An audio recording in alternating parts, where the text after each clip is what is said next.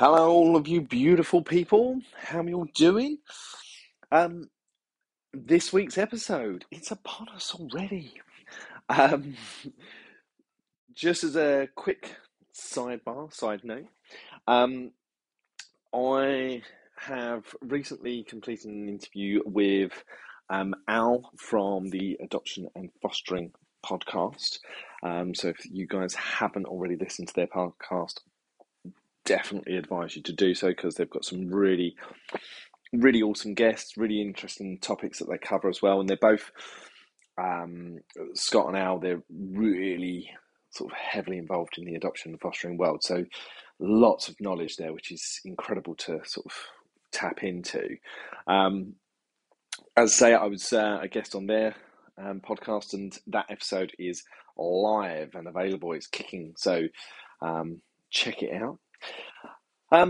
This week's episode is going to be a follow-up from my most recent adopter contribution, which has been around education.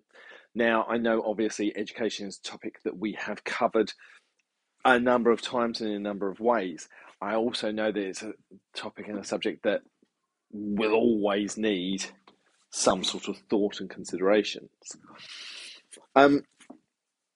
So we went out to our areas and we asked a set of questions. The set of questions were, what has or indeed has not worked for you and your family within the world of education?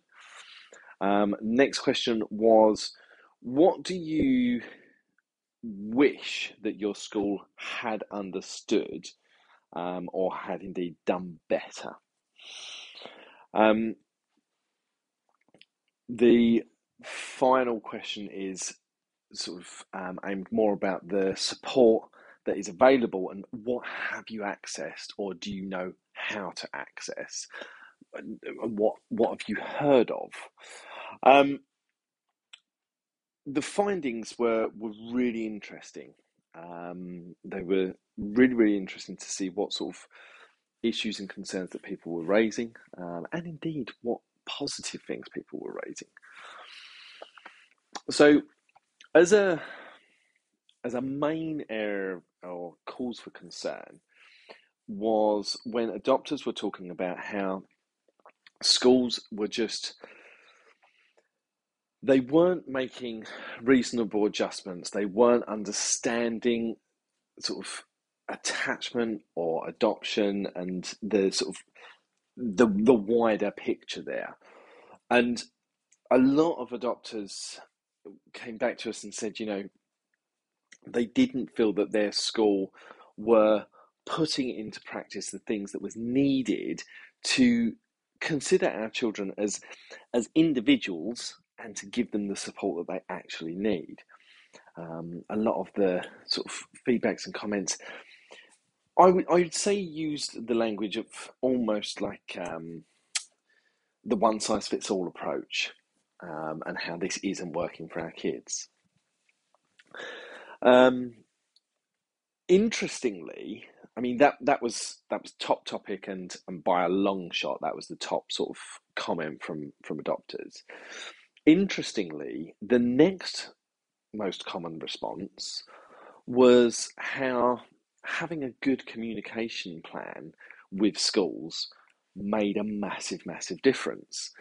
Now, obviously, that doesn't come as a massive shock. If you've got a good reputation, if you've got a good relationship with your school and you're able to engage them, of course things are going to be moving forward, aren't they? Because if you've got concerns, they've got concerns, and you're talking about it, you're all on the same page. So we then looked at sort of areas of understanding support and where that comes from, how to access it, and things like that. I really enjoyed looking at the results there because of the 75 people that had responded. I think the lowest response rate for one of the categories, I believe, was 39%. And I think that was for named teachers. That was the lowest one that people said, I know how to access or I have heard of. Now, obviously, I want every avenue of those supports that are available to us to come out as 100%, that adopters do know how to access it, and if they want to, or if they wanted to, they did. 100% is not going to happen. But I was really pleased and really encouraged to see that of all of the adopters that come back, 39% saying, yeah, I've heard of designated teachers, demonstrates that even at the lowest end of what was sort of response rate, we're still getting a positive sort of response. So I feel like I'm kind of baffling there, but what I'm saying is people are starting to become more aware of the support that they can access, which I think is really positive. It must mean that there is better communication going out there from someone or a group of someone's. I don't know where adopters are getting that information, but I I don't really care. What I do care about is that they are getting that information and that it's working. So that was good.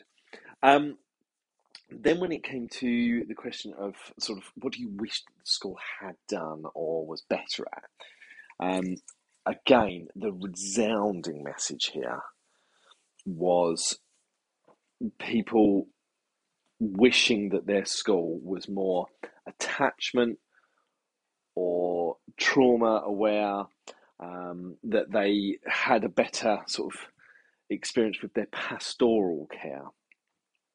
I mean, that made up a huge chunk of the responses. The other bits were sort of little bits here and there of others saying, better communication, listening to the parents, and all really valid points. But the huge chunk of it was, schools just need to be more attachment aware, trauma aware, and give a better pastoral support. So, on the back end of receiving this information, what I need to do is I meet with my board and we discuss the findings and we discuss those sort of comments and the feedback. And from there, we then build a report that then goes back to Adoption UK, and it also goes back to our regional adoption agency. We demonstrate the feedback that we've received, and we then make recommendations based on our findings. Now, when we reached out to our adopters to ask for these questions, a big part of that sort of the sweeping statement that we put in front of that was, we're asking for your feedback and we are going to be submitting a report. However, please understand that we need to submit our report to our regional agency. They then need to submit that up to the Department for Education, and they then need to make sure that the right person is seeing that and indeed acting on it. And we said, all of our other sort of sessions, they've been about things that we could have made an impact and a difference with. They were things that we could have actively sort of made recommendations, and our agency could have put those changes in place, or at least made those efforts. This report, it's done in a way whereby actually we can't guarantee that that's going to happen because it's out of our hands. But what we wanted to do again was to just get that ball rolling, get the communication going, and start somewhere with that conversation. Obviously, a conversation that is not, it's not a new conversation. So we're just adding more voices there, and hoping that it will gather more strength, and that the more feedback that we get, the more we can feed into the Department for Education and help them to actually acknowledge that certain things need to change. So when I met with our board yesterday, we started talking about our findings, and we started talking about what we would like to do moving forward. Now, something that I'm acknowledging from the feedback is I want to, within my capacity, within my role, for however long I'm in it, and also within my role here as sort of running this podcast, my sort of ultimate goal is to empower adopters, empower parents to feel more confident in what they're doing and more able to sort of move forward and continue being great parents. So we talked about our findings and we talked about sort of some of the things that we were seeing. And I looked at when adopters were saying that they wish that their schools had better prepared, they had trained more, or they were more attachment or adoption aware. And it made me ask the question of, do we, as adopters, do we know what that means if a school is trauma aware, attachment aware? Because schools are able to get certificated and to be acknowledged as a trauma aware school. But me being brutally honest to you, I don't actually know what that means. I don't know what that school then has to do to keep that title. Do they have to do anything? I'd hope so. I'd assume so. Is it just a case of they could answer questions in the right way, and then whoever is certificating that is able to say, "Hey, you know what? Yeah, you are trauma aware." What happens if the leadership changes? What happens if Ofsted come in and redirect them in a different way? I feel that there's a lot of parameters there, and it made me realise that I don't know what qualifies a school to be an attachment aware school, what qualifies them to be trauma aware. And as such, I don't know what I can and can't make them accountable for. And it made me wonder if, as adopters, do we have higher expectations of our education system than are reasonable? I find that quite a dark thought, because I think that as an educational system, I think that we should have the utter highest standards, and I don't think that anyone should ever tell us to lower those standards. But are we asking, or are we expecting something from a system that they can't put in place or would be too difficult to put in place? I don't know. I'm not an educator. I'm not in that system. And I also know they've not just got this to focus on. They've got a lot of other aspects and avenues that they need to be thinking about. But what I'm sort of becoming increasingly aware of is I'm unaware of what a school should put in place as standard, then what they should put in place if they are indeed a trauma aware school, and then how me as a parent, I can hold them accountable for that. So what our recommendation is going to be is that a booklet or a crib sheet or something of the such is designed in a very easy to read, very easy to follow format for adopters. Now, I'm looking into this because I believe that Adoption UK may already have something similar or along the same sort of lines. So we're not looking to reinvent the wheel, but perhaps to promote the wheel that's already in operation.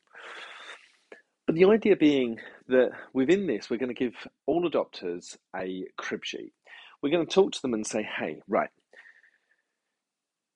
this is what a school needs to do in order to be attachment aware. This is how you ask if they're attachment aware. This is pastoral care. This is what that actually means.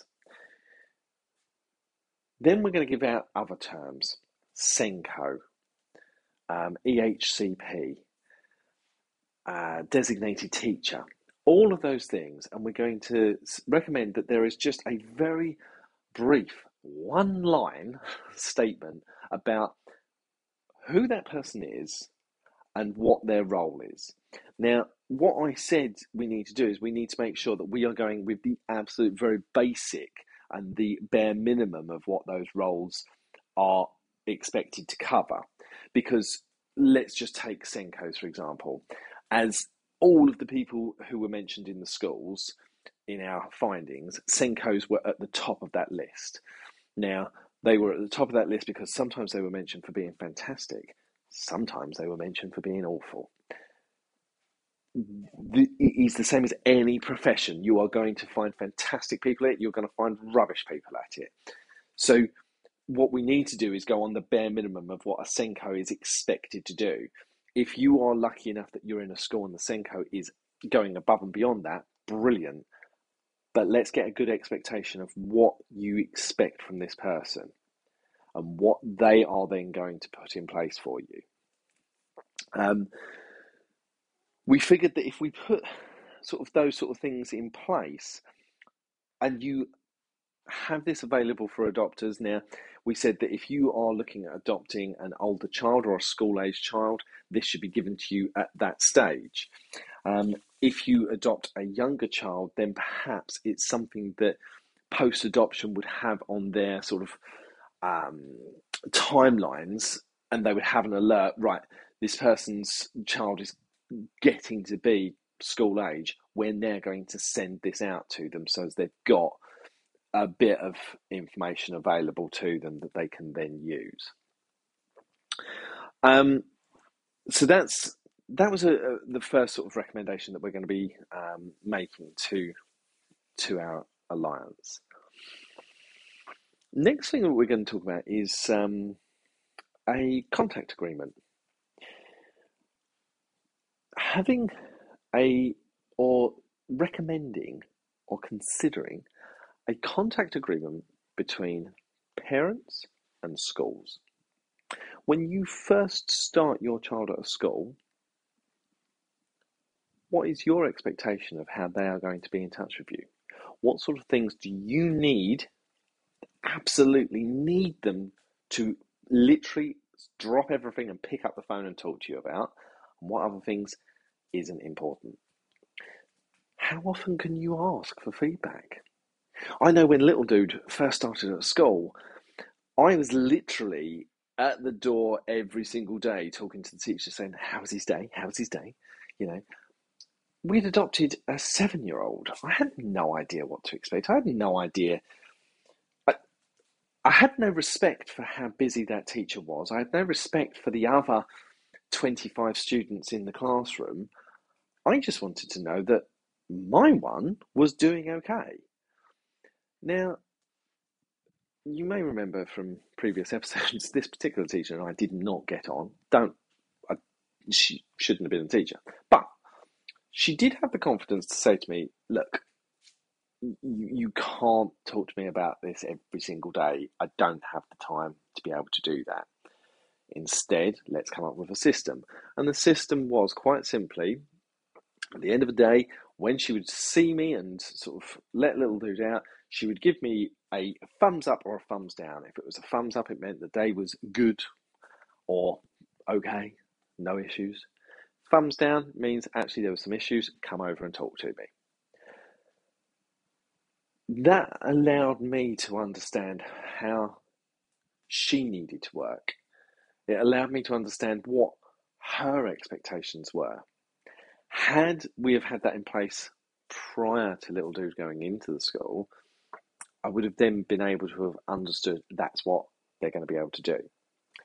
So again, I think it's about managing expectations. It's understanding, of course, this is all of the information I want, but sometimes they can't give that information to us. It's not as easy. So, but there might be certain topics that if they're coming up, I need to know about it because I need to then do follow up because there might be some backlash at home. So, again, having that agreement in place with the school before our children go there, so as the school know what we want and we know what the school can offer, managing our expectations, managing their expectations, and allowing a school to say, actually, these are the things that we cannot do. I'm really sorry, but I can't give you a phone call every single day. Haven't got the capacity to do that. Now, I'm not saying that any of us are requesting that, but I do know, me as an adopter, certainly in those early days, I had very, very high standards for that school and a very high demand for a lot of communication at the start of that placement. Now, of course, I feel that I was justified in asking for that, but I was also wildly unaware of how difficult I was making it for them to just do their job. So, we're going to be talking about that. We're going to be recommending that schools and parents have that in place so as people are aware of what they can expect from their schools. We're going to add a little side note as well, because this came up quite a few times. Schools, particularly primary schools, absolutely love doing work on family trees and asking for baby photos and things like this. I am not a teacher, not an educator at that level. I don't know why this is built into a curriculum. I don't know if it is built into a curriculum. But I do know that this was being talked about when we went through our training 10 years ago. I know that at that point it was being spoken about being a real difficult thing for our kids when they are asked to come in and present a baby photo and they don't have one. I am absolutely baffled as to why we need to continue to cover this subject. It, to me, even if the teacher is prepping and doing a lot of work in advance to sort of say, families look different and blah, blah, blah, you are still going to make this child feel very different. And I don't get it. I really don't feel like that's needed. And I feel like families look so different now that there's really no need. we could alter this and say, hey, let's come up with let's look at a fictional character and do their family tree, or let's actually look at a whole host of different ways that families are made up. Let's look at this and embrace difference, but let's stop naming the actual children who are different, because they may not be as comfortable discussing it as this teacher. And they may not be comfortable discussing their history and their past with a group of friends who might not know that much. So we're definitely going to be making a recommendation that this needs to be reviewed because it baffles me. I know there may be many a teacher listening right now, and you may have an opinion on this.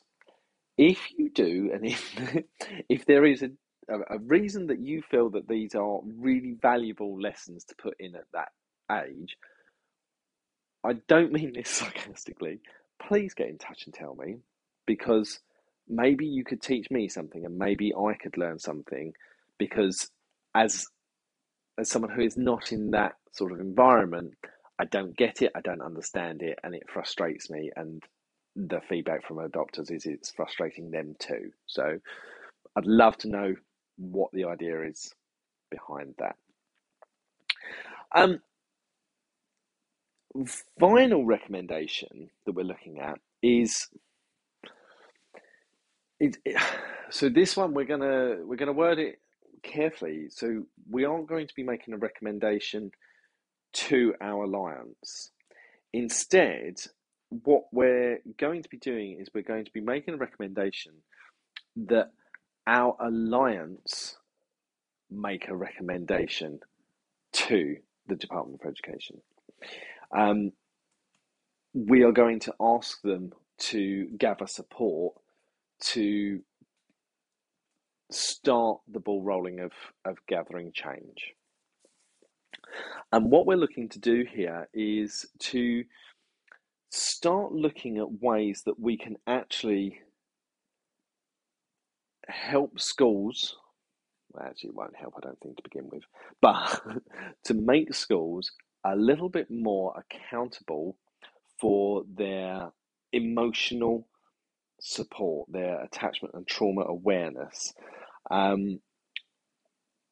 Looking to sort of say, actually, when Ofsted go in, and again, I'm not an Ofsted inspector, I'm not a teacher, so I might be way off the mark here.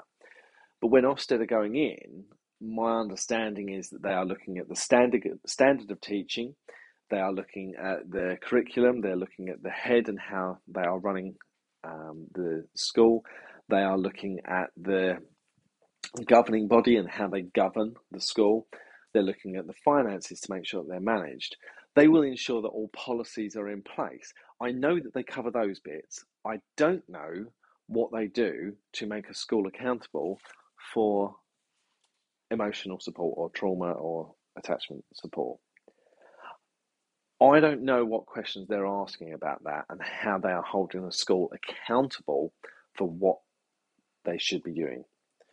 We are in a very, very different world now, and we need to embrace and understand that people are they struggle with things, and they have difficulties, and they have challenges with mental health. This always happened. That's not the new world.